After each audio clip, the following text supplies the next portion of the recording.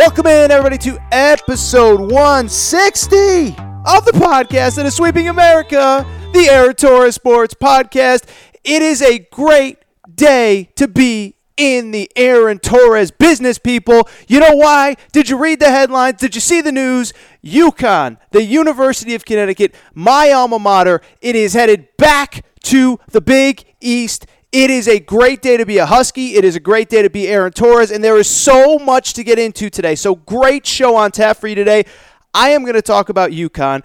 I am going to talk about why this is huge, not just for UConn, but for the entire state of Connecticut, for the Big East, for all of college basketball. We're going to get into that. Great show. I am recording here on Sunday night. Obviously, if any Kerry Blackshear news breaks as the show goes on, I will, of course, talk about it. I don't expect there to be news during my show. If there is, I'll talk about it. If it happens after the show, I'll re-record this. You'll probably never hear it, but we'll keep you updated and abreast on Kerry Blackshear. He is coming down to his final decision. I don't believe he's going to take any more visits. I do think it's ultimately going to come down to Kentucky, Tennessee. I know that some people are saying those are the only two finalists. I think maybe one or two other schools could be in the mix. I do think it'll be one of those two schools. And then after that, Nick Coffey, my buddy, I have him on from time to time here and there. He will join me to talk NBA draft. I did a big NBA draft recap. If you haven't listened, go back and listen to last Thursday's show. I recorded right after the draft. Going to get some reaction from Nick Coffey. So, unbelievable show today. Great show today. By the way, some great guests coming up. So make sure you're subscribed to the Aaron Torres Sports Podcast. I will tell you who the guests are in advance. Thursday's show. You know who's joining me? My buddy, Kevin Keatts, NC State head coach. He is a guy, if you guys listen to this show, if you follow me on Twitter, at Aaron_Torres, I love NC State. I actually believe that Kevin Keatts is doing something really special there. It's a tough place to win with North Carolina and Duke right in state.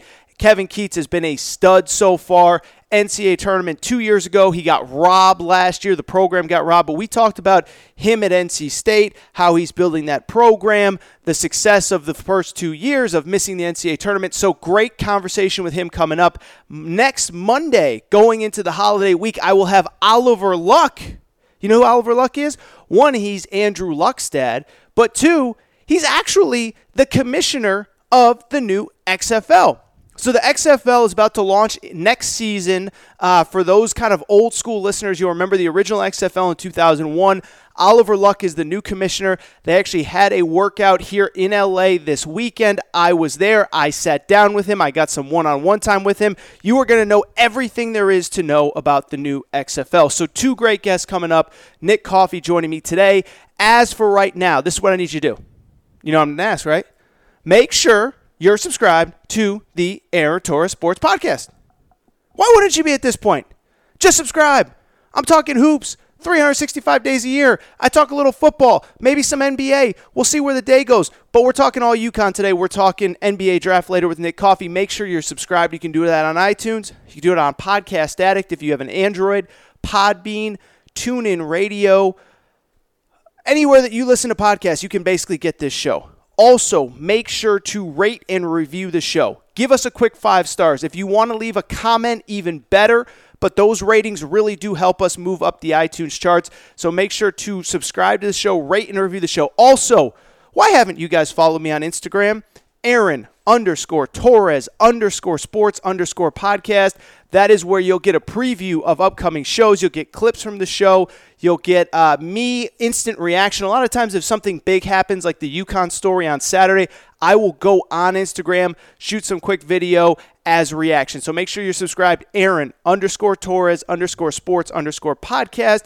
And then finally, if you have questions, Aaron Torres podcast questions at gmail.com. All right, so I'm going to talk a little UConn now. As I've said a few times, if Kerry Blackshear news breaks during the show, I will talk about it. If not, we will hopefully talk about it on our next show, assuming that he commits before then. Kevin Keatts joining me later in the week. But the big story from this weekend, I don't know if you heard.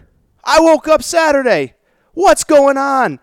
There's a report out of Connecticut. UConn is rejoining the Big East. I'm not going to lie.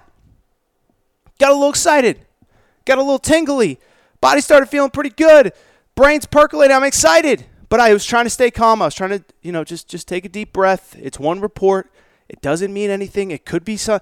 And then all of a sudden, the heavy hitters, Brett McMurphy from Stadium, Jeff Goodman from Stadium, Dana O'Neill, they all come in and say, yeah, this thing is happening. It might not be official today on a Saturday in the middle of June, but it will be official before the end of the week. A press conference has been called. UConn, the Huskies, Kemba, Jim Calhoun, Shabazz Napier, they're going back to the Big East. All right, so I want to give you guys some context as to a little bit about this move, a little bit about the history of kind of UConn basketball, why UConn is in the predicament that it's in, why this is something that the school had to do, what it means for UConn basketball, and also what it means for UConn football, because I think a lot of people don't really understand that football was actually the reason that UConn got into this situation in the first place. All right, so let's backtrack. First of all, there's this notion that UConn left the Big East.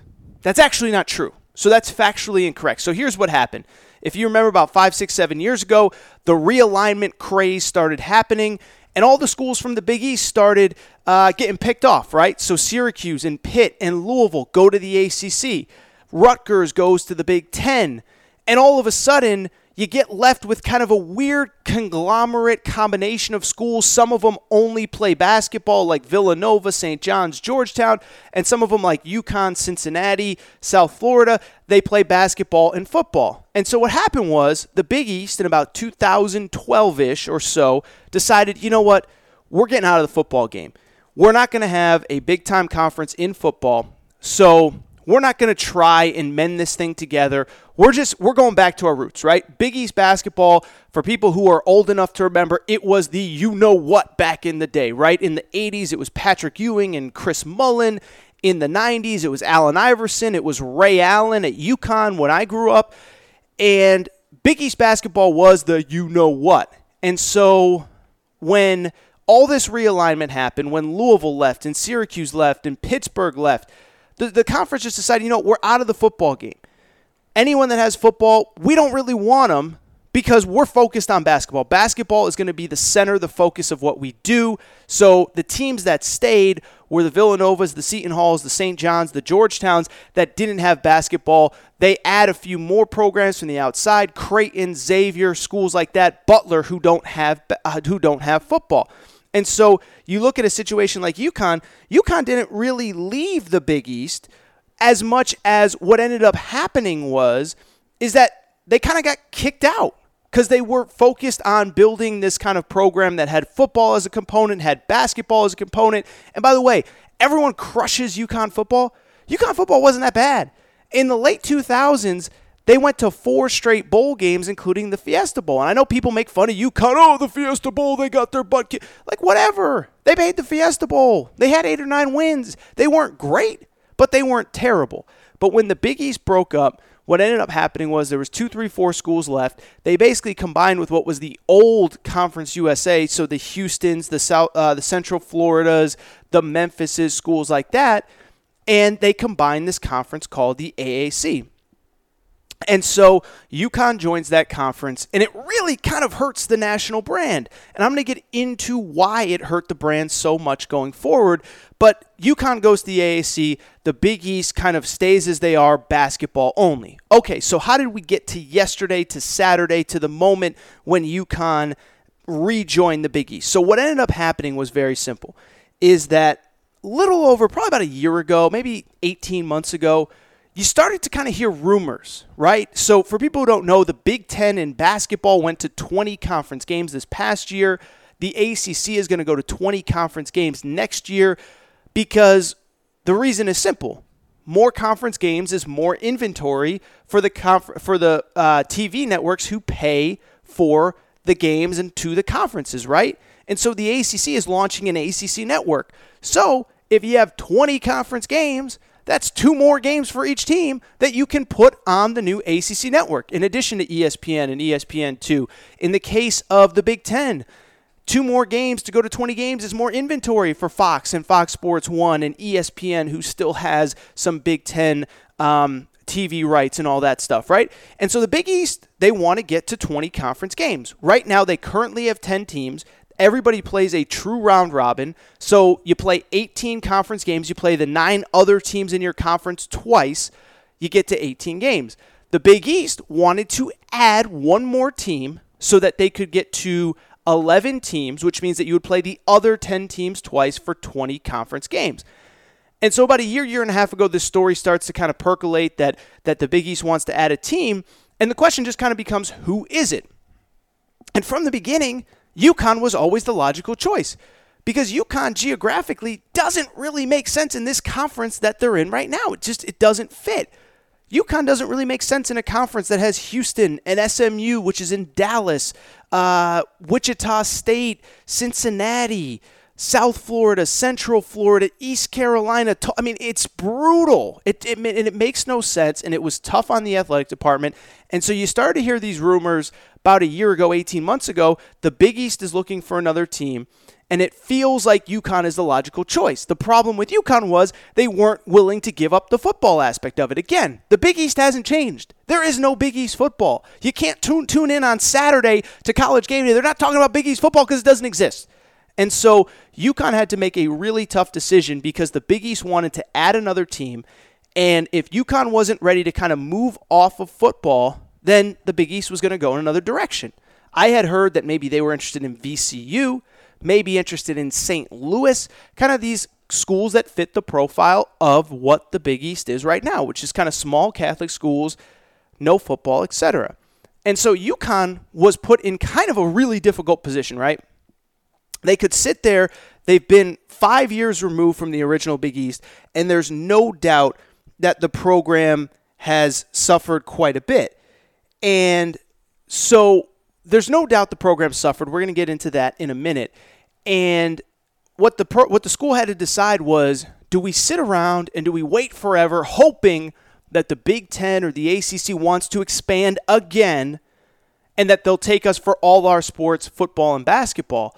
And how long can we wait? Because we're getting killed financially in this deal because of the fact that the TV contract is bad, one. Second of all, and by the way, TV money runs college sports. So like the Big Ten, for example, those schools are getting $30, $40, $50 million a year in TV revenue from FS1, from the Big Ten, from Fox, from ESPN.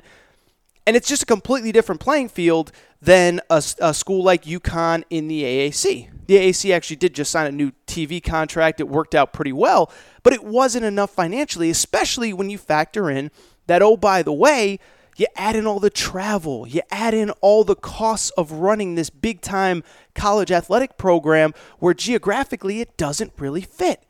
And so it never really fit. It never really made sense from UConn. You could argue that when the conference realignment thing happened and the Pac-12 added Utah and Colorado and the Big 12 added West Virginia and TCU and the ACC added the teams I mentioned, Syracuse and Pitt and Louisville, Big 10 added Rutgers and Maryland, that when all this conference realignment stuff happened, there wasn't a bigger loser in college athletics than the University of Connecticut. Unquestionably the best women's basketball program in the country. Unquestionably one of the 2 or 3 best men's basketball programs over the last 20 years. 4 national championships since 1999. No other program has done that. And so, but they were stuck in this situation with the AAC, and it just wasn't working for them. And they had a decision to make. And so finally, I don't know what the straw was that broke the camel's back. I assume that the Big East was ready to move on to another team if UConn couldn't figure it out. And here we are. UConn is about to rejoin the Big East. And again, to be clear, there are a couple reasons why they had to do this. One, you look at the AAC, and just geographically, it just didn't make sense, right? Like conferences, we all get that part of it is based on geography and TV money. And in the last round of realignment, you'll remember that it was all about capturing TV sets, right? So like the Big Ten would go after Rutgers because they could claim that if we can get Rutgers, we get all of the quote-unquote TV sets, TV subscribers in that market. So no one in New York City has a reason to subscribe to the Big Ten network, but when Rutgers comes in, we get all those TV subscribers. Now, is that actually how it happened? Not really, but you kind of get the point, right? Maryland. If the Big Ten gets Maryland and 5 of their basketball games and 3 of their football games are on the Big Ten Network, and that's the only place you can watch them, then it makes Maryland a place that you can expand the Big Ten Network. And so that was where all of this came from. But the teams that got left out, like UConn, they got put in a weird situation where geographically it's just all over the place. And so part of it was they had to get out of this conference because it costs so much money just to fly your teams everywhere. Because you got to remember, it's not just football and basketball. You got tennis teams, you got baseball teams, you got golf teams, and they're all playing in this conference where the closest drive is Temple, which is like 6 hours away by car.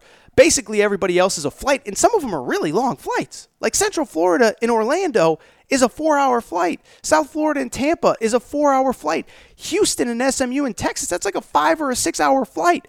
Now, imagine playing a conference team in your conference that's a 6-hour flight. That's insane. And imagine having to do that for every single sport. It's not just about men's basketball. You got to send tennis over there. You got to send golf over there. And it just became too much financially. But what it also did was it hurt the fan base. Because the fan base, for years, you're used to buying a season ticket package and you get Syracuse and St. John's and Georgetown and Seton Hall and all those teams that you know. And now you got to, even though the AAC, the basketball conference wasn't bad, but it's still hard to get excited about Houston. If you've never played Houston you're a UConn fan, you're 40 years old, all you've been doing is going to Big East games. Even if Houston is good, even if Wichita State is good, even if Cincinnati is good, it's hard to get excited about those teams when you're used to playing Syracuse and St. John's and you know their fans and your buddy's a St. John's alum and you guys go to the games together. And it's like now that's just gone. And so attendance was plummeting. And I'm telling you, I've gone back to Connecticut a few times over the last couple of years, and going to UConn games is kind of depressing. It's kind of sad. Now, to UConn fans' credit, I actually give UConn fans a lot of credit because I think they've done a good job of filling up the arena for the big games, for the Cincinnatis, for the Houstons, for the whatevers. But you got to remember, it's not just those teams. It's also like East Carolina and Tulsa and Tulane. And it's like really hard to get excited about those games. And so attendance was suffering.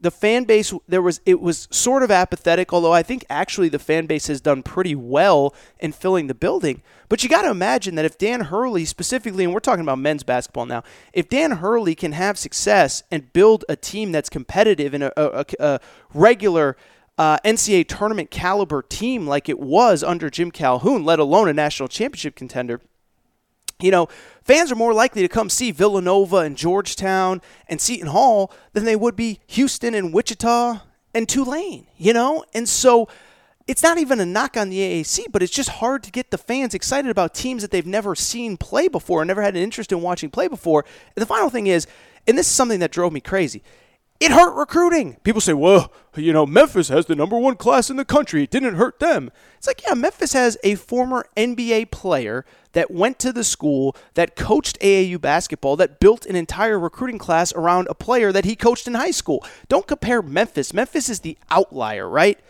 Like, I can't even think of a good example, but you can't use the exception to prove the rule, and Memphis is the exception.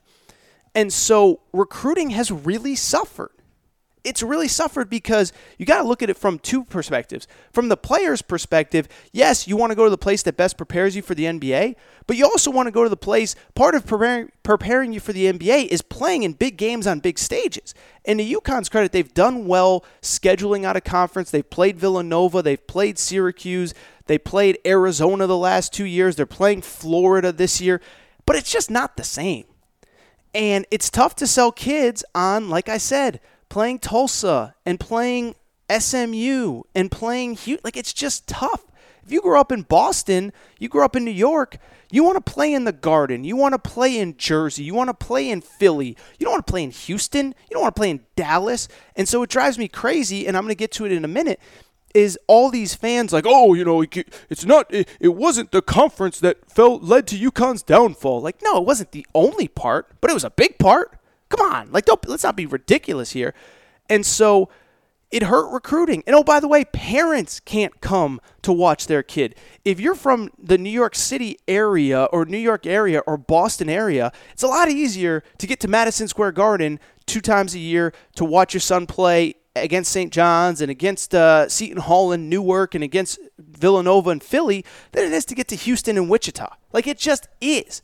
So you add that in, you add the recruiting stuff in, and again, kids just didn't want to come to UConn. I'll tell you a great story. I put this out on Twitter. People loved it.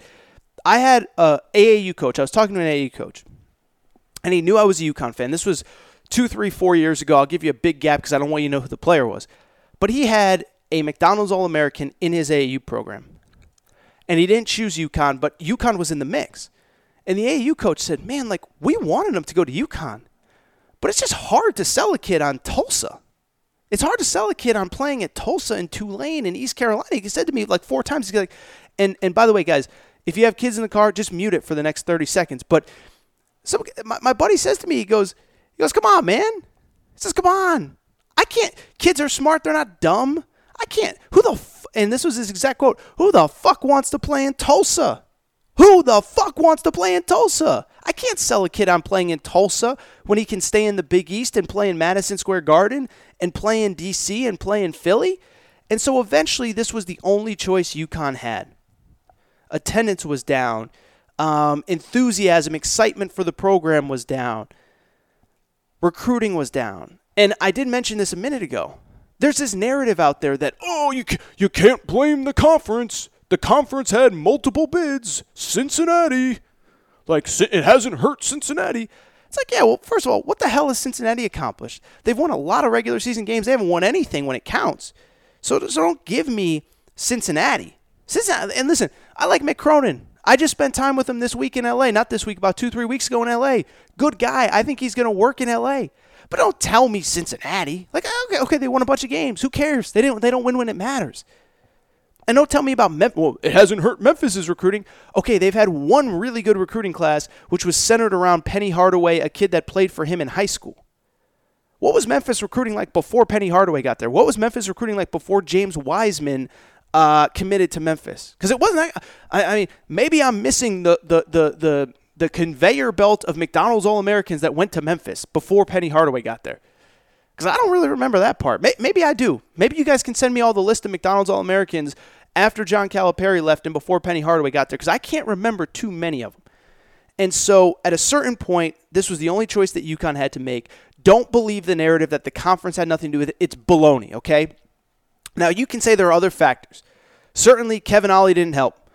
Our boy Kevin Ollie. For the longtime listeners of the show, Nick Coffey and I played a game called Kevin Ollie Trivia one time, where we just went through all the crazy facts on Kevin Ollie.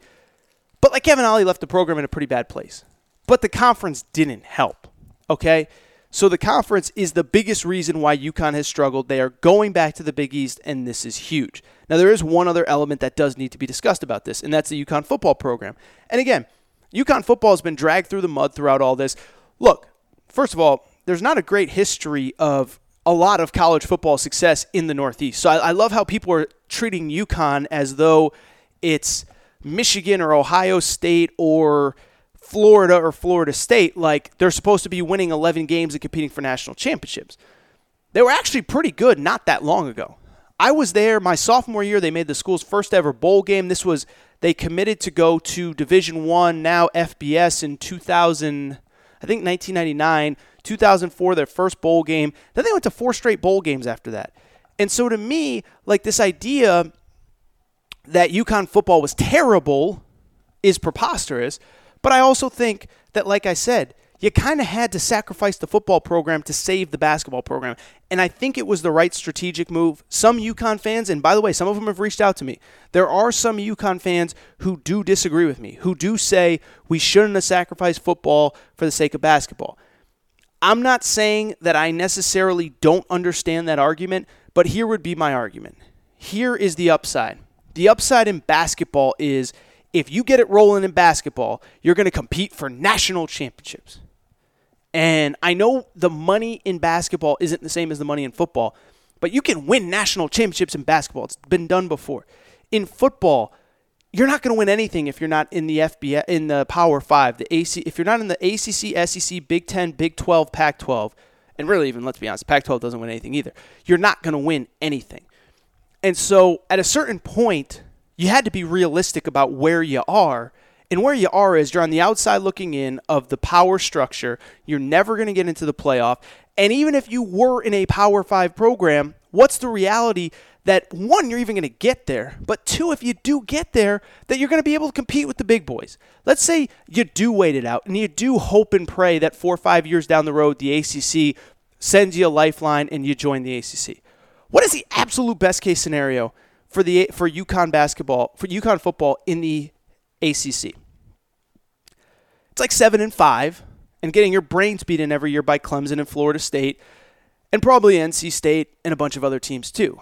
And so my only point is, at a certain point, you had to be realistic where you are. You have a chance to get back into a power conference in basketball in the Big East.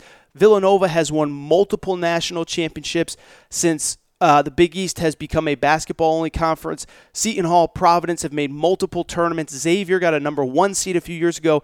So the ceiling to get to where you want to go in basketball, it's attainable by going to the Big East, not so much if you stay in the AAC. And football, I'm sorry, I feel bad, but you got to do what you got to do. And by the way, I don't think this is the death of UConn football. They're not going to transition down to FCS.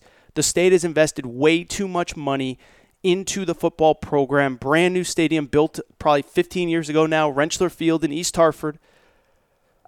They're going to keep playing FBS football. They'll be an independent. I suspect that if UConn basketball gets back to where it is and it becomes a name brand, a national brand, that somebody will take a chance on UConn football, whether it is Conference USA, whether it is the MAC. Somebody will want the brand of UConn associated with them in football, even if they're not getting the basketball programs. I truly believe that. So that is all. Great day for UConn. By the way, I should say great day for the UConn Athletic Department. Great day for the state of Connecticut. I'm telling you, UConn basketball is no different than Kentucky basketball or Alabama football or Tennessee football or Louisville basketball, Louisville football. It's great for the state economy. I mean, I'm talking the bars in Hartford are insane when UConn is good.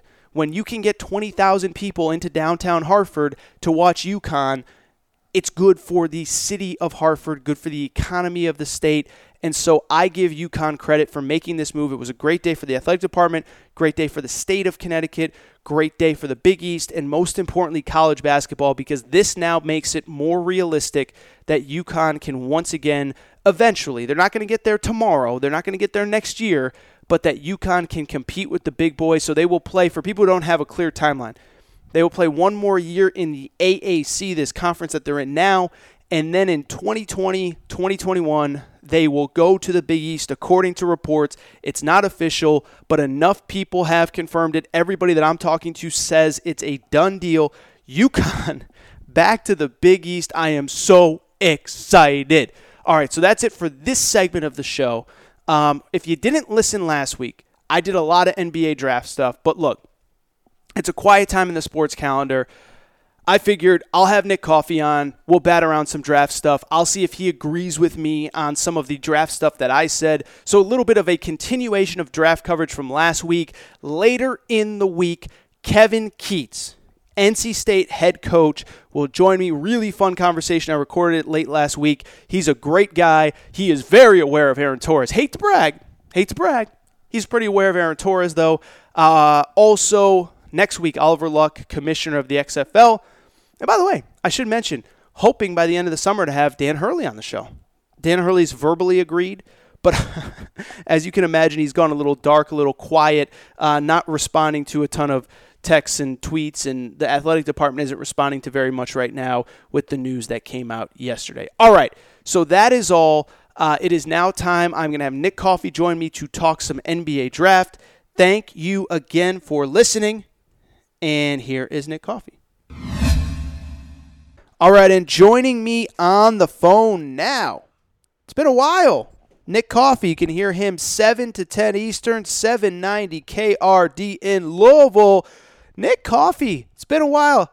How's life? Are you like a baseball guy now? Louisville baseball did pretty good, right? I did. So baseball's been, first of all, I'm happy to be back. Thank you for coming. But baseball is one of those things where, like, I've never been a big baseball guy in any way. So, like, when I watch the games, I have, like, instant reaction and opinion, but I'm insecure. So I'm like, well, that looked like a good play. It looked like a bad call, but what the hell do I know what I'm talking about? So it's been tricky. It's been a fun ride. Louisville season did come to an end on Friday night. But, yeah, I did not go to Omaha, but I was able to enjoy. So here's the thing. They had won 2 games in Omaha in their previous 4 trips combined, and they won 2 this time around. So although they did come up short, they were one of the 4 final teams that were there. And, again, they won two games in this trip, so therefore it easily makes it their best trip there. So baseball, I'll be honest with you, I get a little bit more of baseball fever than I expected.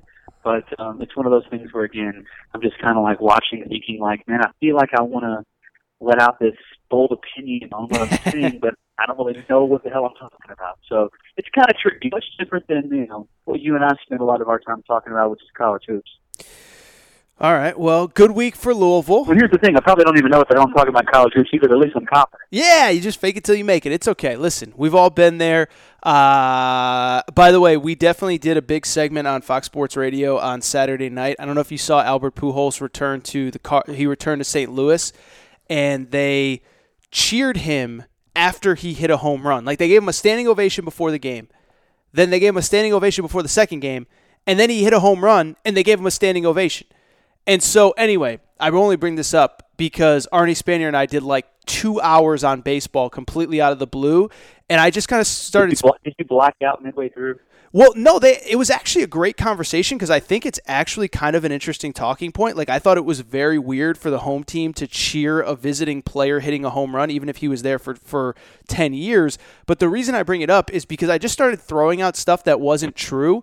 Like, I was saying, like, it'd be one thing if, he was the hometown hero and he was from Missouri and blah, blah, blah.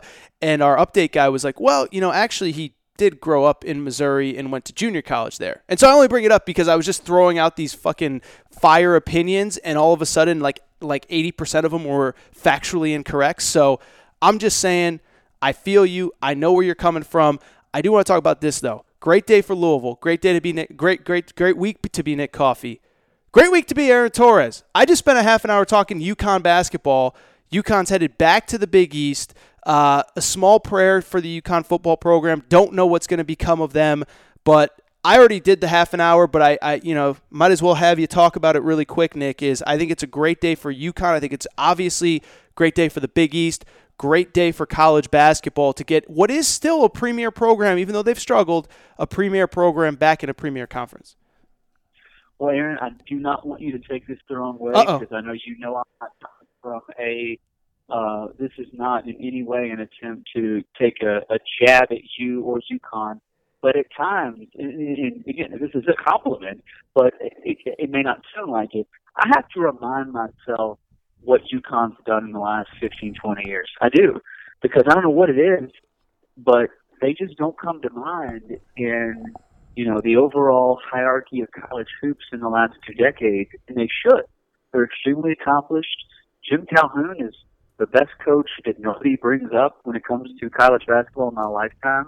And obviously in recent years, and this, they've not been what they should be. They've not been what they're used to. So when I saw the news, my instant reaction was, well, it makes total sense. They're going to get back to where they are going to instantly have a little bit more relevance being in a league that is the Big East, which is, say what you want about it not being a Power 5. They did produce 2 championships in a matter of 3 years in Villanova. And more often than not, in recent years, it might have been either this year or the year before, they didn't have a great showing in the tournament. More often than not, they always did better than most expected in the NCAA tournament. So I think it's huge for UConn because I'll be honest with you, man, again, this is kind of where it comes to, don't take this the wrong way, I think the longer they stay in the American, the more it would have been people doing what I did, that you kind of have to go back and say, oh yeah, UConn has been a power program, a top tier program in the last 20 years. But I think just because of it, look, Louisville was there for 1 year, but in the American Conference, it doesn't move the needle. It doesn't do what you just don't get the same benefit as you get from other leagues like the Big East. Well, and it's tough. And what I would say about UConn is I think that what is indisputable, and I say this as a UConn fan, I don't think there's any program that's had more peaks and valleys over the last like it's been one of the most successful. They're by themselves in that category. You're right. Well, check this out. While you were talking, I did the math. How do you like this? Last 20 years, so since 1999, 4 national championships, most during that stretch, I should say, 5 Final Fours, 8 trips to the Sweet 16 or beyond, so to the second weekend or beyond, 8 times in the last 20 years, 9 missed NCAA tournaments, including the last 3 years and 4 out of the last 5 years. There is nobody that has a resume like that. Oh, I mean, there's nobody that has a resume with 4 national championships, but it's incredible because even towards... That's my point, though. It's either extreme success or just kind of whatever. Yeah, and I will say, and obviously, look, it's been a lot different since Calhoun left, and you're right. And, by the way, Jim Calhoun, friend of the Aaron Torres Sports Podcast, he is the best coach that nobody talks about. And you said it. Why is that? And I don't want to get sidetracked. No. That's the truth. It has nothing. That has nothing to do with conference affiliation. That's just the fact of the matter. Well, and what people don't realize. So when he got to UConn was the worst team in the Big East. And during the era when it was the best conference in college basketball, he basically ran train on the whole league. All right, so I'm going to read you from 1993-94 until 1999 when he won his first national championship. How about this for a 6-year run? They went 29-5 in 94, 28-5 in 95. I should mention, by the way, 29-5 Sweet 16 in 94, 28-5 Elite 8 in 95. 30-2 Sweet 16 in 96, 97 make the NIT 18-15, 98 32-5, 99 34-2 national championships. So Calhoun, and it's the funny thing is like it's not just you that's asking that question. Like literally, like they would never say it publicly, but like the Calhoun family is like, why does my father, why does my husband, why does my grandfather, whatever. Why does he not get more credit for what he's done? Because it's not just that you win national championships. 1, there was consistency over a 15, 20-year stretch. 2, what I think is incredible, and I've said this many times, and I've told Jim Calhoun's son, Jeff, this, is I think one of Jim's greatest accomplishments, he wasn't doing it with the nonstop McDonald's All-Americans. And I've said this, and people push back on me a little bit. I truly believe that in Jim Calhoun's 30-whatever years at UConn, he recruited a total of 3 guys who were can't-miss NBA players. Charlie Villanueva, who was like top 5 McDonald's All-American, Rudy Gay, top 5 player McDonald's All-American, and Andre Drummond, he was actually the number 1 player in the country. Anthony Davis ended up being a better player out of that class, but he was like the number 1 rated player in that class, Andre Drummond. Andre Drummond, by the way, Jim Calhoun's only one and done. You look at the rest of the guys that Jim Calhoun had on that roster and in that era, Ben Gordon was good but undersized. Rip Hamilton, good but undersized. Ray Allen, good, but he wasn't like can't-miss NBA guy. And so, if you want to fight over, well, Kemba Walker was McDonald's All-American. Kemba Walker was a 5'10" combo guard. Like, there was nobody that was like, oh, this guy is for sure an NBA player. Shabazz Napier. Nobody was like, for sure, like... And so that, to me, is what's incredible, is he used to take players that were not supposedly the caliber of the Dukes, Carolinas, Kansases, whoever, and would routinely beat them. I mean, and he would, and so I don't know why he doesn't get the credit that he deserves. Would you agree that to get your second title is when you kind of enter a different – I mean, even Kentucky fans that are listening to this right now would agree Calipari is phenomenal, but, like – even he knows that, like, there's something about getting more than 1 title that kind of puts you in a different tier. Would you agree with that? I would. And you know who else would agree with me? I don't know if you remember this. Tom Izzo said this going into the Final Four this year. I don't know if you remember this. He literally said... Well, he was brutally hard on himself, if that's what you're referring to. Exactly. He said something to the effect of, and I'm trying to Google this really quick, I need a second national championship to justify myself as a head coach. Be honest. Yeah, and like 1, I don't feel but like Calhoun doesn't have 2; he has 3. He has 3. And by the way, and he could easily have more. Well, I was going to say, first of all, you can make the case. First of all, there's no doubt. And listen, all these coaches, there were years where they were close and they didn't break through. The year that I was there in 2006 when they lost to George Mason, they were by far the best team in college basketball, and it just didn't work out. Oh, yeah, it was scary, athletic. Yeah, but there were other years, too.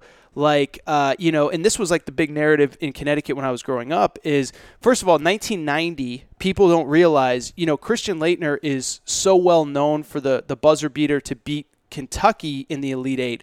What people don't know, 1990, Christian Laettner hit a buzzer beater to beat UConn to go to the Final Four. They ended up losing to UNLV that year, but it doesn't change the fact that, UConn was that close to a Final Four as a number one seed in 1990. 95, they make the Elite Eight. They have to play UCLA in, I think it was Oakland, but it was in California. They lose to UCLA. 98, UCLA wins the national championship, by the way, I should add. 98, they play North Carolina in North Carolina. They lose in the Elite Eight. So it's not like he has 3. You can basically give him 4 because they won in 2014, 2 years after he left with all his players with Kevin Ollie. Shabazz Napier was really coaching that team. But, I don't have a good answer as to why he doesn't get the credit that he deserves. And I'm always quick, when people are, when people want to make they just start throwing out names, I'm always quick to include Jim Calhoun. By the way, I want to see if I can find this tweet that I put out because people loved it, especially UConn fans. I want to share this with you, Nick. How you like this? While you're looking for it, I'll throw this that I think because we actually had this conversation, and here I am, spinning this back to Louisville, and that's not even really my point, but there is a fraternity. It's an unnamed fraternity that exists of guys, post 1970, and that's not a disrespect to John Wood. Obviously, he's in his own class with what he did. The guys that coached in what you would say somewhat relatively close to the modern era that have won more than one, they exist on their own. It's a different tier. And the coach that has done more than anybody ever wants to talk about is Jim Calhoun because he never comes to anybody's mind. He did just win 1, he just won 2, he won 3, could have won a lot more. And as you mentioned, the one that UConn got under Kevin Ollie, a lot of credit I would say goes to Jim Calhoun. But Denny Crum of Louisville. Denny never gets brought up. Now, again, his titles weren't recent. They were in 80 and 86. But still, Louisville has a claim to be team of the 80s. And Denny had a stroke recently, and he's doing much better now. But I remember kind of reflecting on his career, and I feel like, I don't know if it's just because it's been a while since he coached, and obviously he did not end his career getting a lot of wins. But when you go back and look at it, I think Calhoun and Crum in that group beating titles post 75, they just don't come to mind like the others do, and I don't really know why. So here's the stat. First of all, I don't disagree. I remember when I was a really young college basketball fan, that was kind of the tail end of the Crum era, and Louisville was feared. But how do you like this for a stat, Nick? In the last 15 years, I tweeted this out on April 1st. This was the day after Duke lost to Michigan State. Remember when Duke lost to Michigan State in the tournament? And the whole conversation was, we crushed Calipari. Why don't we ever crush Coach K? So I threw out this stat, and I love it. In the last 15 years, Jim Calhoun has the same number of Final Four appearances, which is 3, and the same number of national championships, which is 2, as Mike Krzyzewski. In the last 15 years. That's insane. I don't mean to step. I feel like I'm stepping in front of it, and I don't mean to. But that's something that can't be overstated. Like that, more people need to be aware of that. Well, and how about this? Jim Calhoun retired 7 years ago. Coach K is still, he's rolling in those McDonald's All-Americans. In the last 15 years, and Jim Calhoun's been retired for 7 of them, he has the same number of Final Fours and national championships as Mike Krzyzewski. So Rex messaged me that tweet because I need to make sure I have it correct for my show on tomorrow morning. Oh, okay. You're just going to because you're going to probably be talking UConn. Well, UConn it's definitely topic worthy now because they're going to the Big East. And I think obviously one of the talking points is that UConn, because of their move to the American and not obviously doing well in recent years, they are a forgotten blue blood in recent years, and that number you just threw out will highlight the fact that, again, don't forget, UConn literally has done a lot better than who's done better than UConn in college basketball in the last 20 years? Well, Well, I mean, if the conversation is strictly national championships, the question is nobody. Now, I think that nobody. Yeah, and I was going to say, and by the way, but you did in the peaks and valleys. That's part of it too. But don't we only judge on what you do when you get to March? 100%. And that's my whole thing with UConn. So we could circle back to the Big East, and then we'll get into some draft stuff. But this is why it's so important, and it's what you said, Nick. And I hate to say this as a UConn alum, but there were times that I forgot that UConn was playing these last couple of years. And look, I know part of it was the team wasn't good. 3 straight, really, really, really bad seasons. Obviously the Dan Hurley transition this past year, but the team did go under 500, 3rd straight season that they went under 500, and I get it, and my whole thing is I don't blame I don't blame anybody for feeling like UConn was off the radar, but and the funny thing is with college basketball too, the more that I get to know this sport and cover this sport, there are these programs that we do this big thing about they have so much tradition and so much history, and then you actually look it up and it really isn't the history that you kind of think that it is, if that makes sense. I'll give you an example, right? Like Memphis basketball. You talk to Memphis fans, they talk about their program, the history of their program, as if it is North Carolina, Duke, Kentucky, right? And then you go to their Wikipedia page, and they have 3 Final Fours in the entire program's history. Now, look, UConn's only got 5, but I'm just saying, you talk to the average Memphis fan, you would think that there was an era in college basketball where Memphis was this unstoppable juggernaut, and they just never really were. They've had peaks and valleys like UConn. They've never consistently kind of done it. But I only bring that up because with UConn, UConn does have the history, and I know it's still relatively recent. Everything's basically happened since 1990. But it is still pretty incredible that just in the last 20 years, like I said, 8 trips to the second weekend, 5 Final Fours. By the way, I'm very excited to see if Dan Hurley can kind of continue this thing, keep it going. But I only bring this up because I just feel like, I feel like to kind of wrap what we're saying, I don't think they get enough credit, but I also don't blame the casual fan because 3 straight losing seasons, and they just played in this super obscure conference. And now, say what you want. Villanova, they're playing every year. Georgetown, they're playing every year. It's not the old Big East. It's not Syracuse. It's not Louisville. But, I just think it's really good for the sport, really good selfishly for UConn to get them into those marquee games against Villanova, against Georgetown, even the teams that weren't in the Big East before. Xavier. Even Marquette, I think it's huge for. I mean, you could throw, Butler is not a traditional Big East team, but, Providence. Throw them in there too. I don't know if they have the same tradition as the other traditional Big East, but they're when I think of Providence, I think Big East. So it's a natural fit, and it's a rare thing in college athletics where you see a university strictly make a move for the program that is their livelihood. UConn football, who knows what's going to happen with them, but obviously, and it's not just basketball. Not that I have a lot of knowledge on the other sports in the Big East Conference, but it just sounds like all in all, just the initial reaction I've seen over the last 24 hours that basketball, of course, is back to being where they belong in a natural fit, but other sports are going to benefit from it too. The American is actually not a terrible league in the grand scheme of things. I think they've done better than what I anticipated whenever it was launched, and Louisville spent that 1 year there. In fact, they've done better in football than anybody would have expected. Some of the basketball programs have done better than maybe some expected, but it's not a natural fit for anybody. You're not in that league because you want to be, and that's just the reality of it. You ended up there because you either were at one point, Power 5-ish, 6-ish league that, you ended up getting gutted, or you're a former Conference USA or a former Missouri Valley. So it's done better than most expected, but again, it's not a league anybody aspires to be in. No, 100%, and that's really honestly my big thing is it's no disrespect to the AAC, but it doesn't fit geographically, and it's just hard to get fans fired up for teams that they've never played. Even if Houston is good. Exactly. Yeah, you get it. Is it Tulane in the league now? Tulane is in the league. Tulsa is in the league. East Carolina is in the league.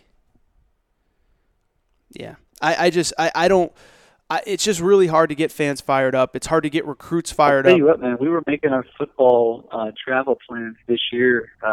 Last week we were making our travel plans for football season, and I swear to you, it's perfect timing to bring this up given what we're talking about with UConn.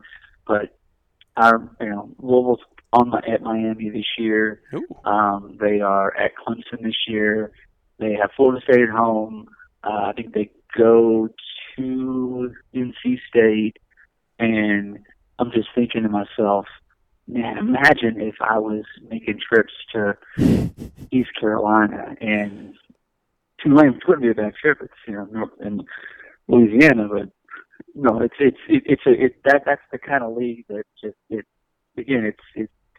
there's no the ceiling. There's no the ceiling is I think they already met that. Like it's just never. And what you said about especially a place like UConn who has tradition with teams and is a established program.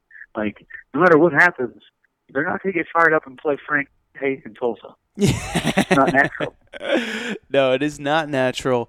And it's just good for the athletic department. And so, all right, let's move on. NBA draft was Thursday. I did a big kind of recap show on Thursday night. I guess I would tell you my big takeaway was, and you could disagree with me if you want, I actually thought it was a great night for college basketball. And, something that I bang the drum of every episode, and so I apologize to fans that are tired of me hearing this, is I just feel like the media is so critical of college basketball, what it's about, its role in developing players, its role, like the value that some guys get from going to college. And of course, we can have the conversation. RJ Barrett probably didn't need college basketball this year. Zion Williamson didn't need college basketball, although it helped him. But I bring that up because you look at that NBA draft the other night, and sure, there were developmental guys that got drafted early. Jackson Hayes is very much a developmental guy whose best games weren't going to be played in college basketball. Darius Garland only played 4 or 5 games in college. But you look at the guys, a lot of guys that went early. It was DeAndre Hunter, 4 years in college basketball. Jarrett Culver, 2 years in college basketball. Cam Johnson, 23-year-old, fifth-year senior, goes in the lottery. P.J. Washington came back this year. And on the flip side, the guys that kind of spent the whole year kind of trying to live off their high school hype. Romeo Langford, he fell. I know Indiana fans are mad at me because I'm saying that he fell to 15, but he did fall to 15. He was a projected top 5 pick coming into the season. Nasir Little falls to 25. Keldon Johnson, who I've said since the day he declared, I don't know what he does at the NBA level. Yelling at the roof after a big dunk and pounding your chest is not an NBA skill. And Bol. And so I just thought it was a good night for college basketball. You can disagree, but that was kind of my biggest takeaway out of everything else. No, I don't think you're wrong. I think it was if you really even wanted to, you could even stretch that to Zion. Zion should not have been the number 1 pick in the draft if he came out of high school. 100%. The college platform to put him there. I mean, John Morant, are you kidding me? I mean, a guy who literally was unheard of. Even I think you could say Kobe White, clearly a highly recruited player who went to Carolina. Great point. He utilized college basketball to get to where he was, and he played lights out towards the end of the year. And honestly, he's a guy that I think high school wise had all the accolades, all the hype, but who knew what he was going to do NBA wise because of his size. And I think he used college basketball to show that, hey, I could be a next level guy. So you're spot on. It was actually a pretty predictable draft. We got to, honestly, the biggest surprise early was Cam Johnson being a lottery pick, which nobody saw that coming. And, you may never see a 23-year-old taken in the lottery ever again. In most NBA eyes, he's ancient, but, I kind of like the pick and away because I do think he actually fits what the NBA is doing now. My initial takeaway was that it was clearly a shooter's draft. If you can play defense or not be a liability on defense and you can knock down shots, you have unlimited value in the NBA, it seems. I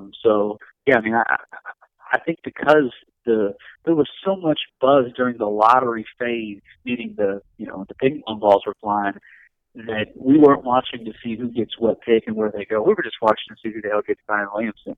And then we knew pretty clearly it was going to be Ja at number 2. And then there was a little bit of maybe some second guessing at the end about the Knicks.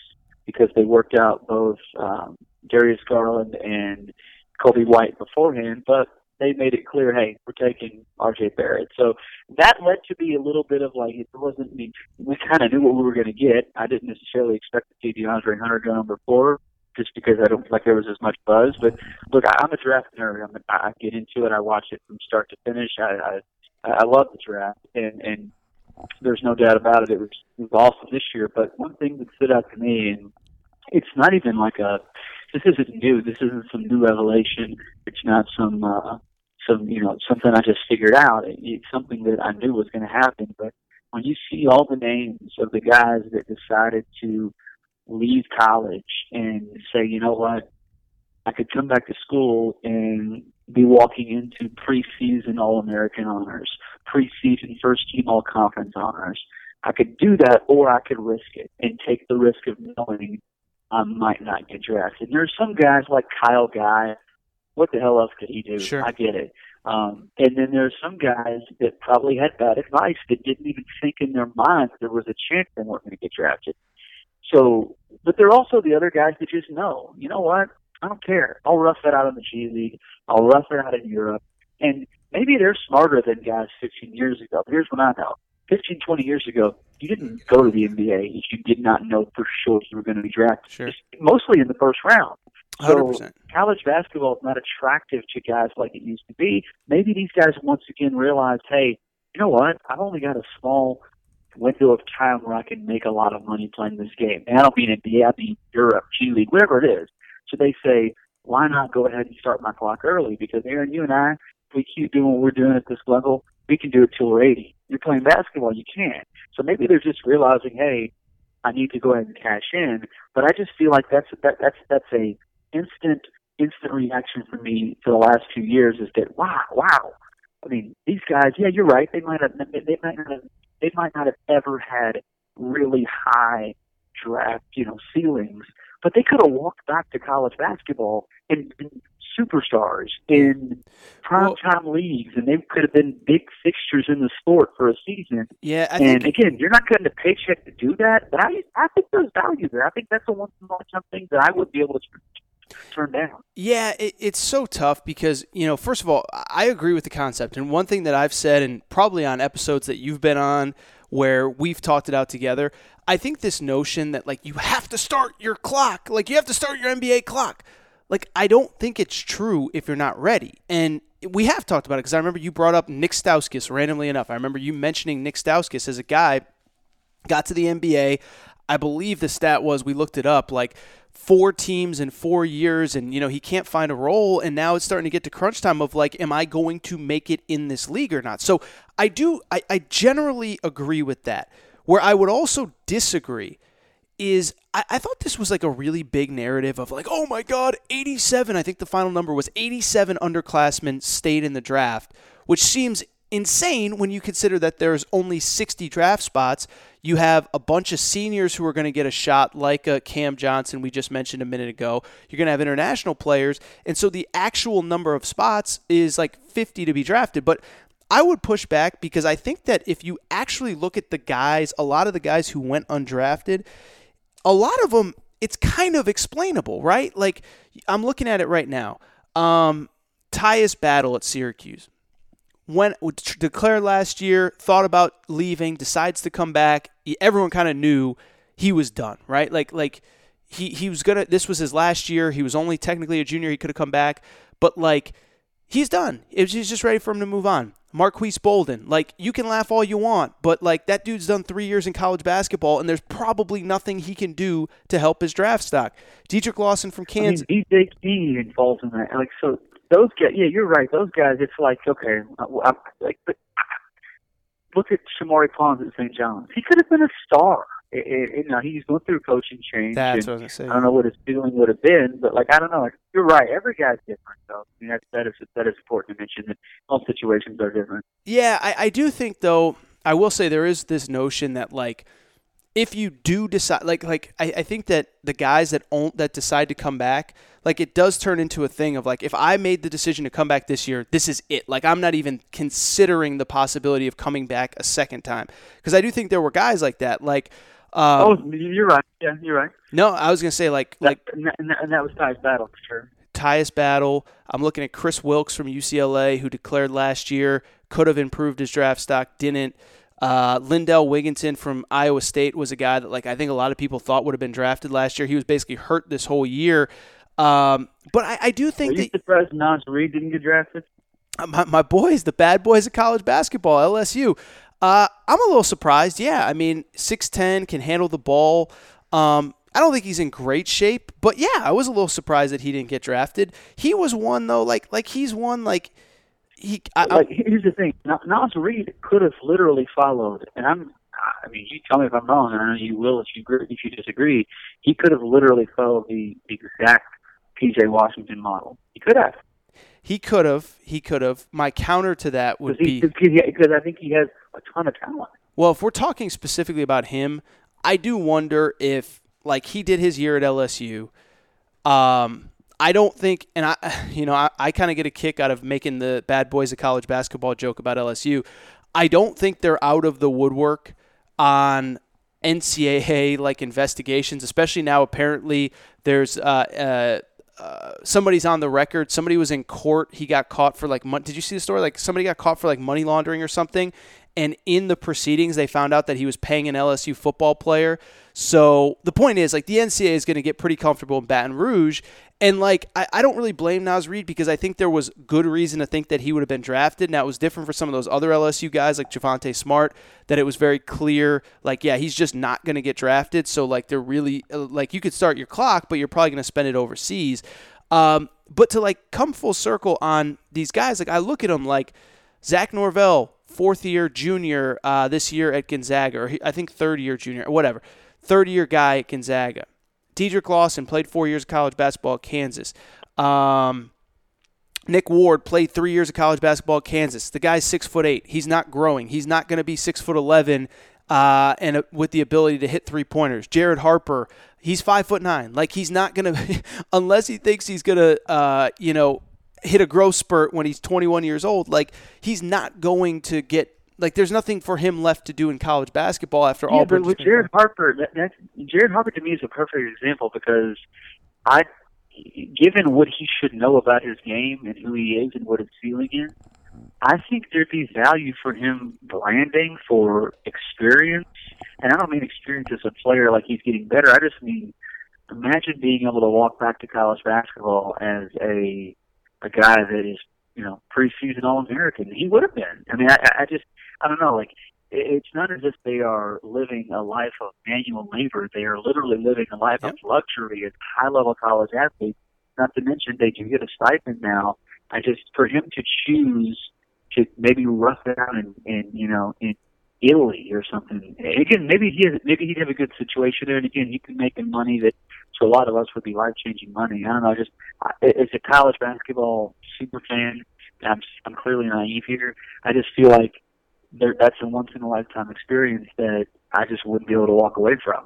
Yeah, and it's interesting, right? And this is something the dude who runs Draft Express, I think he now is technically ESPN, but Jonathan Givony, he brought up this point on Twitter is, if the NCAA eventually goes to a situation where you can profit off your likeness, does that keep a Jared Harper in college where maybe... I think it absolutely does. Yeah, no, and I was going to say, and honestly, I don't know what the market is for Jared Harper in Auburn. My question is, does anyone in Auburn care enough to pay a basketball player to promote whatever it is, their car dealership or their pizza place or whatever? I don't know, but I do think that that'll be kind of an interesting thing going forward is that possible that maybe Jared Harper makes an extra 30, 40, 50,000 a year? And first of all, I find it kind of hard to believe that that's the kind of money that a kid would be making in college if he's not a Zion or a true superstar. But, maybe if he makes 15, 20, 25,000 extra, then maybe it encourages him to come back. I don't know. I get, the thing is I get both sides. And I do think that it's a crock of you-know-what, this idea that, oh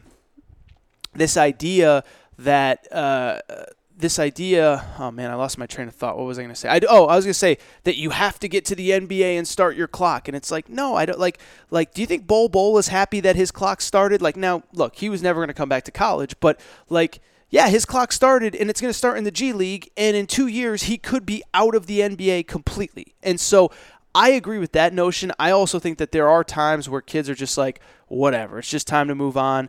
I'll be curious. Anything else kind of jump out to you? I don't know if there was a pick or a team or anybody. I'll be honest, by the way, I'm just going to throw it out there. With all those trades and with the way that they weren't announcing the trades like as they were happening or they weren't confusing as shit. That's what I was just gonna say. I literally came on this show, Nick. I'm a little embarrassed to admit it. Like I said, I think it was the 76ers. I was like, oh, they're the big winners from Thursday night. And literally of like the 4 guys they drafted that I mentioned, 3 of them got traded or were part of trades. So now that we have a little bit of, well, first of all, what do you think of the whole like not announcing trades thing? Because I got to be real. So am I crazy? Because I remember a day. Like, they used to announce trades on the draft. I know they did because I remember Vince Carter and Antoine Jamison were drafted back-to-back, and I remember them going on stage and trading hats on air. So I don't know if you have any idea why this happened. I know it's something to do with the league clock, but I'll tell you this. I was confused as hell. I started recording this podcast in the middle of the second round, and to try to figure out not only who's drafted but where they're ending up was a complete disaster for the back end of this show on Thursday. Well, this is a league that literally is lapping the other professional leagues in this country with branding, marketability, and they fudged, if you will, the whole. I mean, they could easily actually, you can go back and check the tape. I had a long form on, and I'm not even saying that it was great, but I had a long form Wednesday comment about how. Why the hell do I have to see Donovan Mitchell walk across the stage wearing a Denver Nuggets hat when I know damn well he's not going to Denver? Why does he have to take pictures of Adam Silver wearing that hat? We know ahead of time this is happening, but because it can't be official, they have to wear hats of teams they don't wear. And then this morning on my drive in at 5 o'clock Eastern a.m., Clay Travis was literally doing the same segment. I don't think he stole from me. I'm just saying maybe good minds think alike, but everything at Clay Travis. But the NBA does this is the kind of thing the NBA normally gets right. Yep, I agree. The draft itself, they completely, because I guess of legalities or something, because it's not official, they can't, but like, we're not idiots. Like, we know what's going to happen. Like, you're really telling me that these could fall through because of a hat? I don't know. It has something to do with the league calendar. But it's confusing for the fans. It's weird for the players. And you're right. It was hard for the average fan to follow your event, and that's what you do not want in any walk of life if you are, an entertainer. No, well, that part I totally agree with. And I will say this, like, I'm very critical of Adam Silver because I do think that he kind of ducks the big issues. But I do think he also does get the little issues right. Like I always say this, and, I've talked to people about this. Like, I think I've said, like, Doug Gottlieb's a buddy of mine. I think I've said it on his show, is like Adam Silver usually does the hip woke things on social media, right? Like, he's great. When an owner shoves Kyle Lowry, he's great about. He capitalizes any chance he can get to be the guy who's like, wow, he gets it. Yeah. That's exactly right. No, that's exactly right. Oh, he's so politically aware, and he gets it. And players, they don't. If they want to protest. Oh wait, no, that's not true at all. But anyways, I'm not gonna get into politics. But yeah, no, I don't get it. I have no real understanding of why they can't do this. Like this, and this is one too. Like, it's one thing if you can't officially announce Anthony Davis's trade until the new year till the fiscal new year, which is July 1st. Okay, whatever. But come on, it's draft night. Like you said, who really cares? And what does it even really mean in the context of, like you said, the branding purposes of the NBA? It's good. It's good for pictures. It's good for press releases. It was very confusing to me. Anything else that jumped out to you? We've already somehow talked almost 40 minutes on this stuff. I don't want to keep you up too late because we're recording here late Sunday and you got to work. But anything else jump out to you from the draft on Thursday? No, it was once again. It didn't matter what could happen. I'm going to enjoy the draft regardless of how it plays out. But honestly, all in all, there was not. There's a reaction to a lot of the picks, which can be boring at times. But overall, no, I think we've kind of hit on all the, things that stood out because it was a draft that again I found it enjoyable. but there really weren't many, if any, really big, surprising things to react to. And there really wasn't much drama, meaning like, the guys who walked across the stage, nobody tripped and fell, nobody had that crazy of an outfit. It was it was a hum-ho kind of draft, but then again, I do think it's a draft where we're going to see at least a few superstars down the road. Yeah, that was, first of all, I will disagree on one thing. The drama I would say, first of all, bad suits. Darius Garland, certainly he is in the bad suit Hall of Fame. I don't think, no matter what he does, I don't think I can ever forgive him for wearing, I think it was like a shawl. I don't even think it was a full robe. It just looked like something like, your grandma. It's hard to be casual. Yeah, Bol, the spider web was kind of weird. There were some bad suits, but no, overall I would say pretty much the same. Did you feel bad? There was no Lonnie Walker trying to fit a cap over his Eraserhead Pro. Yeah, Kobe White was the closest, I guess. Did you feel bad for Bol? I'll be honest, I really didn't. Like, it's such a non-PC thing to say. Like Adam Silver would never say it because he's PC. But like, my whole thing is like, dude, the guy has had a reputation for 3 or 4 years now as a guy that doesn't like really play hard and doesn't really try. And I know he was actually pretty good at Oregon, but doesn't really play hard. It was clear for weeks that he was falling in the NBA draft. They kept saying on the broadcast, like, yeah, his camp didn't want him to come, but he wanted to be here. Like, he was also told the day beforehand, you don't want to come. Like, you shouldn't come. Somebody officially told him that? Like, I don't know if that was reported. Yeah, it was a Giavone thing that 2 days beforehand was like, hey, you're risking it if you come. Interesting. Yeah, I just felt like, look, this guy has had a reputation that's preceded him for years. He doesn't love basketball, yeah. Yeah. He's been big events. But I'll tell you this, Aaron, none of that mattered when I saw the video from when he was a kid telling his daddy loved him. Like, I ate that shit up, melted in my heart. Oh, I didn't even see it. It was just him and his dad? Oh, I'll send it to you. It was just like, because obviously he doesn't remember his dad playing. I don't even remember his dad playing. They did like this is bizarre as hell, but apparently Manute Bol at one point moved. He lived in Kansas, like the middle of nowhere. And Olathe, Kansas, whatever the hell that is. Yep. And big population of African people. Bol was a little kid, and they were doing a little feature, and he was like, I remember my dad. I learned my dad dunk on people and shot over people, and he was like, "Do you want to be like your, So do you watch your dad play?" And he said, "Yes, because I love him." Oh. And Bol said, "I love you too, son." And then Bol said, "I love you too, Daddy." And it was like the sweetest thing ever. He was like 5 years old. It was literally like it very much made it to where Bol's situation felt more sympathetic because it was like, I don't know, like, obviously his dad's gone, but yeah. No, what you said about his whole, like, literally one person who, and I'm sure you've seen this too, I don't mean to get too deep and I want to do too, insider baseball or whatever, but like Jeff Goodman continues to go out of his way to claim that Bol doesn't like basketball. Like, he's not into it. He doesn't love it. And I guess that's what has been a reputation that has been warranted because 30 teams passed on him in the first round because although there are injury concerns there too with his frame. But I'll say this, if he does give a shit and does have a chip on his shoulder and he is healthy, I think he could be phenomenal. I don't mean like next level superstar, but he could definitely be a factor in the league and play well. Like, Denver got a steal if he does give shit and he stays healthy, but he also has the frame that at any point he could suffer an injury and never play again. Yeah, he and like I will say, I kind of went in on. Is he a jerk? You could say. I feel like you would know this. I feel like you've been waiting to say, is he a jerk? Bol? Yes. He's 17, 18 years old. I don't think he's a jerk. I think he's been. And I will. He doesn't have a good reputation. What I'll say is, first of all, the whole doesn't like basketball thing, and I went in pretty deep on this on the last episode. Everything that I've seen is true. So 2 situations. One, Pangos All-American Camp 2 years ago, literally just pulled himself out of the event midway through. Nobody knew why. You see him kind of shooting on the far basket when he's supposed to be playing. It's clear that there's no injury. He just doesn't feel like playing. And then I actually went up. Shit. Yeah. Didn't he? Well, and how about this?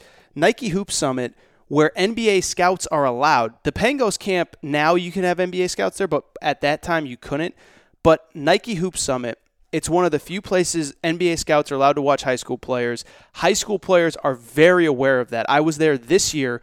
James Wiseman, who's going to Memphis, who has a reputation that he doesn't always play hard, that kid was diving on the floor for loose balls, playing hard because he knew what was at stake. Like, there's NBA scouts here. This is my future.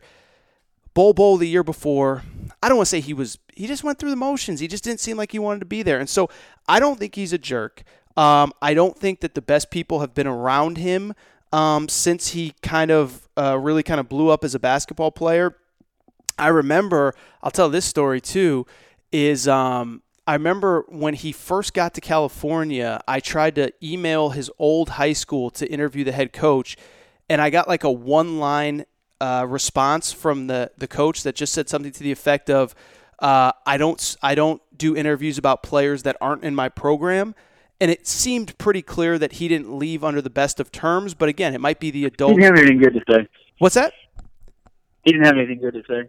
Well, I don't know if it was about him or about the people around him. And so I don't think he's had the best people around him. And obviously, look, maybe your tweet last night, I thought, kind of really put it in perspective of this is a guy who has made some decisions over the years where people were noticing and he might not have realized it. And I know that's not word for word what you said, but that stuck with me because, that was kind of the notion that he's kind of always been. I mean, I've heard stories about his visits to some schools to where there were some schools that weren't willing to even take a top 5 player in the class because he just was such a, and again, I don't know, without me knowing personally, I don't know what word to use, but like, he has baggage, man.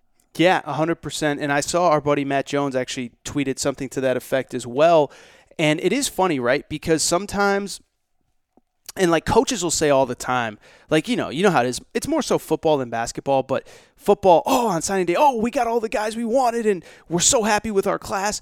But like, I will say this, like you talk to coaches behind the scenes and sometimes there are guys that they have to recruit because I know that they know publicly it's expected of them, but that they're not all that torn up if they don't get them. And I'm not getting this from anybody at Kentucky. I don't have any sourcing on this, but my guess is that I'm guessing that John Calipari wasn't losing sleep when Bol Bol took Kentucky off his list, and that was a guy that probably at the time Kentucky fans were like, how did we lose him to Oregon? I can't believe it. But it's like, in hindsight, maybe that's one where publicly John Calipari had to go after him and had to recruit him because he was a top 5 guy. But like I said, maybe he wasn't losing very much sleep if the kid didn't end up coming to campus, if that makes sense. No, that makes total sense. And I think also what happens in that realm is that coaches probably know deep down, but then they love knowing the validation. You know what I mean? Like they love knowing that I knew I didn't really need that guy because they, and I think kind of to fit with what you just said there, there's a reason some guys are superstars as far as their ranking and their ranked and their star and all that. But like if they end up at certain schools that like nobody else really thought they'd go to, like it's not just the fact that they probably had motives to go there because maybe there was a bag man or whatnot, but like the good coaches, the great coaches that really do get results and win, they don't deal with that shit. You know what I mean? Like they just don't. Like Bo went to play for Dana Altman because at the end, obviously, he probably was going to be himself, and other coaches from the bigger programs were going to still recruit him, but they weren't going to bend over backwards for him and give him, they weren't going to give him full clearance to be himself. They were going to say, you're going to, even the best recruiters, the best coaches, and obviously you got to be a player's coach to stay in age, but there's a lot. You know what I mean? Like, Bo wasn't going to come to Kentucky and John Calipari conform to him. You know what I mean? Exactly. Like, it's going to be, you're either going to be with us and what we do, or, see you later. Mm-hmm. And it's funny because in hindsight, it probably would have been best for Bol to do just that, to come to Kentucky, to be in a place where maybe he was pushed a little bit more. Maybe he could have stacked up. What's that? Maybe that's not the best way to word it, but maybe he could have come there and sacked up. Yeah. I got to get my ass to work. No, and I mean, I think that was kind of a theme of the weekend. Like I said, everybody's a little bit of a different story, but I did find it very interesting that the guys that did get drafted were guys that generally had success. The Bol Bols, Romeo Langford. Indiana fans get mad when you say Romeo Langford wasn't productive, but he did not live up to the hype. By the way, I will say, Jonathan Givony, I've had good and bad moments with him. he does have a pretty good Twitter feed. You were mentioning that video. I can't find it, but what I will say, he has some really interesting information. He said, he basically confirmed what I said. Great night to be an older player. Basically, he said that Cam Johnson, the oldest lottery pick in a decade. He also said, as expected, tons of NCAA early entry candidates. So 45 players went undrafted that declared with eligibility, 5 of them under the age of 20, 6 played just 1 year of college basketball. And he says, curious how many would have tried to go back if they were allowed. That is one thing. We'll wrap up on this. And there was a lot of confusion about this. That new kind of addendum to the NCAA that you could go back to college if you went undrafted, I think it's kind of a thing with the players' union, and they want to make sure that the players, if they come back to college, aren't going to be able to leave mid-season. But if they get that fixed, I do wonder if some of these guys would have gone back to college basketball. So, well, one thing I'm leaving you with here is that you've given me trivia and I know the answer. He is the oldest lottery pick in a decade. I think there were 2 guys either of his age or older in 2009. One of them was Terrence Williams of Louisville. Oh, okay. A 4-year senior who was 23. And did Sam Young go in the lottery? Sam Young, Pitt From guy. Pittsburgh. Cam Johnson, former Pitt guy. I don't know if Sam Young went in the lottery, but Sam Young. I'm sorry for being a dumbass questioning you on. I'm giving you random trivia. No, it's okay. You shouldn't know that, but I know T-Will was 23 when he was a lottery pick, and it's funny.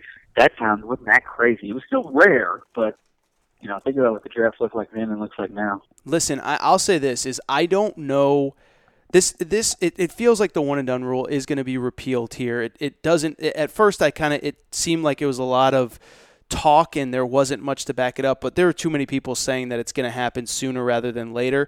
I don't know what the draft is going to look like in 4 or 5 years down the road, but I think these next couple years, as you still have to go through the college process, and there's always going to be the RJ Hamptons or guys that kind of try to circumvent college. I truly believe teams are going to sit there and say, like, dude, Cam Johnson, yeah, maybe he'll only be a role player, but I know exactly what role that guy can play. PJ Washington, Brandon Clark's going to be a role player, but I know exactly what that guy's going to play. I think Thursday was a good night for college basketball. I think it's going to continue to be that way. I just think teams are tired of just taking total shots in the dark on these kids. And I'll say this, I saw the early 2020. I love it. Yeah, I was going to say I saw the early 2020 mock drafts, and I think it was Gavoni who did his, and he does a good job, and whatever, I'm not criticizing him, but I think it was like of the top maybe 18, 20 picks, they were all either freshmen.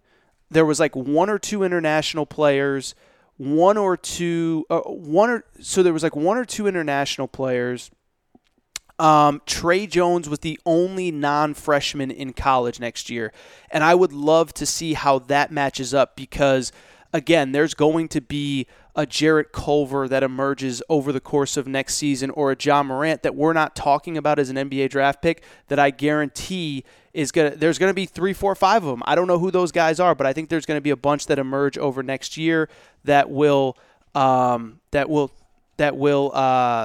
become lottery picks, first rounders, this and that. So, Nick, we have gone. I would just wrap with what you just said. Like, I think we're going to circle back on literally your initial comments on the draft. Is kind of what you just said. There's like, it was a good draft for college basketball, and I don't think that's going to necessarily slow down. No, I don't, and I think look, there obviously was a premium on shooting. That's usually a skill you get better if you do go to college. Most guys aren't lights out as freshmen like Tyler Hero was, whatever. And I think that the bigger guys that have to be able to do more than just dunk the basketball from 5 feet, that takes longer to develop. So I think it'll be interesting to see how this draft develops. But I do think going forward, look, I just think there's going to be 3, 4, 5 guys, 7 guys, 10 guys, whatever, that get into the first round next year that we're not talking about as first rounders right now that will be. Nick, I think that it is all Nick Coffey, 7 to 10 Eastern, 790 KRD in Louisville. We survived the week.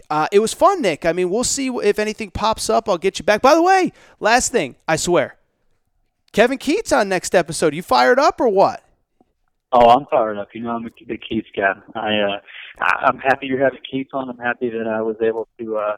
It's one of those things where, obviously we made plans to do this, and I didn't even realize until we got on the line that it had been a while. So I needed my ATSP fix, man. Tourist Sports Podcast fix, and we definitely came through tonight. So glad to be back and looking forward to the next time. Well, dude, I appreciate you coming on. An hour's worth of content. Thank you all for listening. Please make sure, as always, subscribe to the Aaron Torres Sports Podcast, iTunes, Podcast Addict, Podbean, TuneIn Radio. Make sure you're subscribed to the Aaron Torres Instagram page, Aaron_Torres_sports_podcast. Make sure to send in your questions, Aaron Torres Podcast Questions @gmail.com. We do have a few. I will try to answer them next episode. That is all for today. Shout out to our buddy Torrent Craig listening over in Australia. We'll be back later this week with Kevin Keats. Nick, like that one. Bye.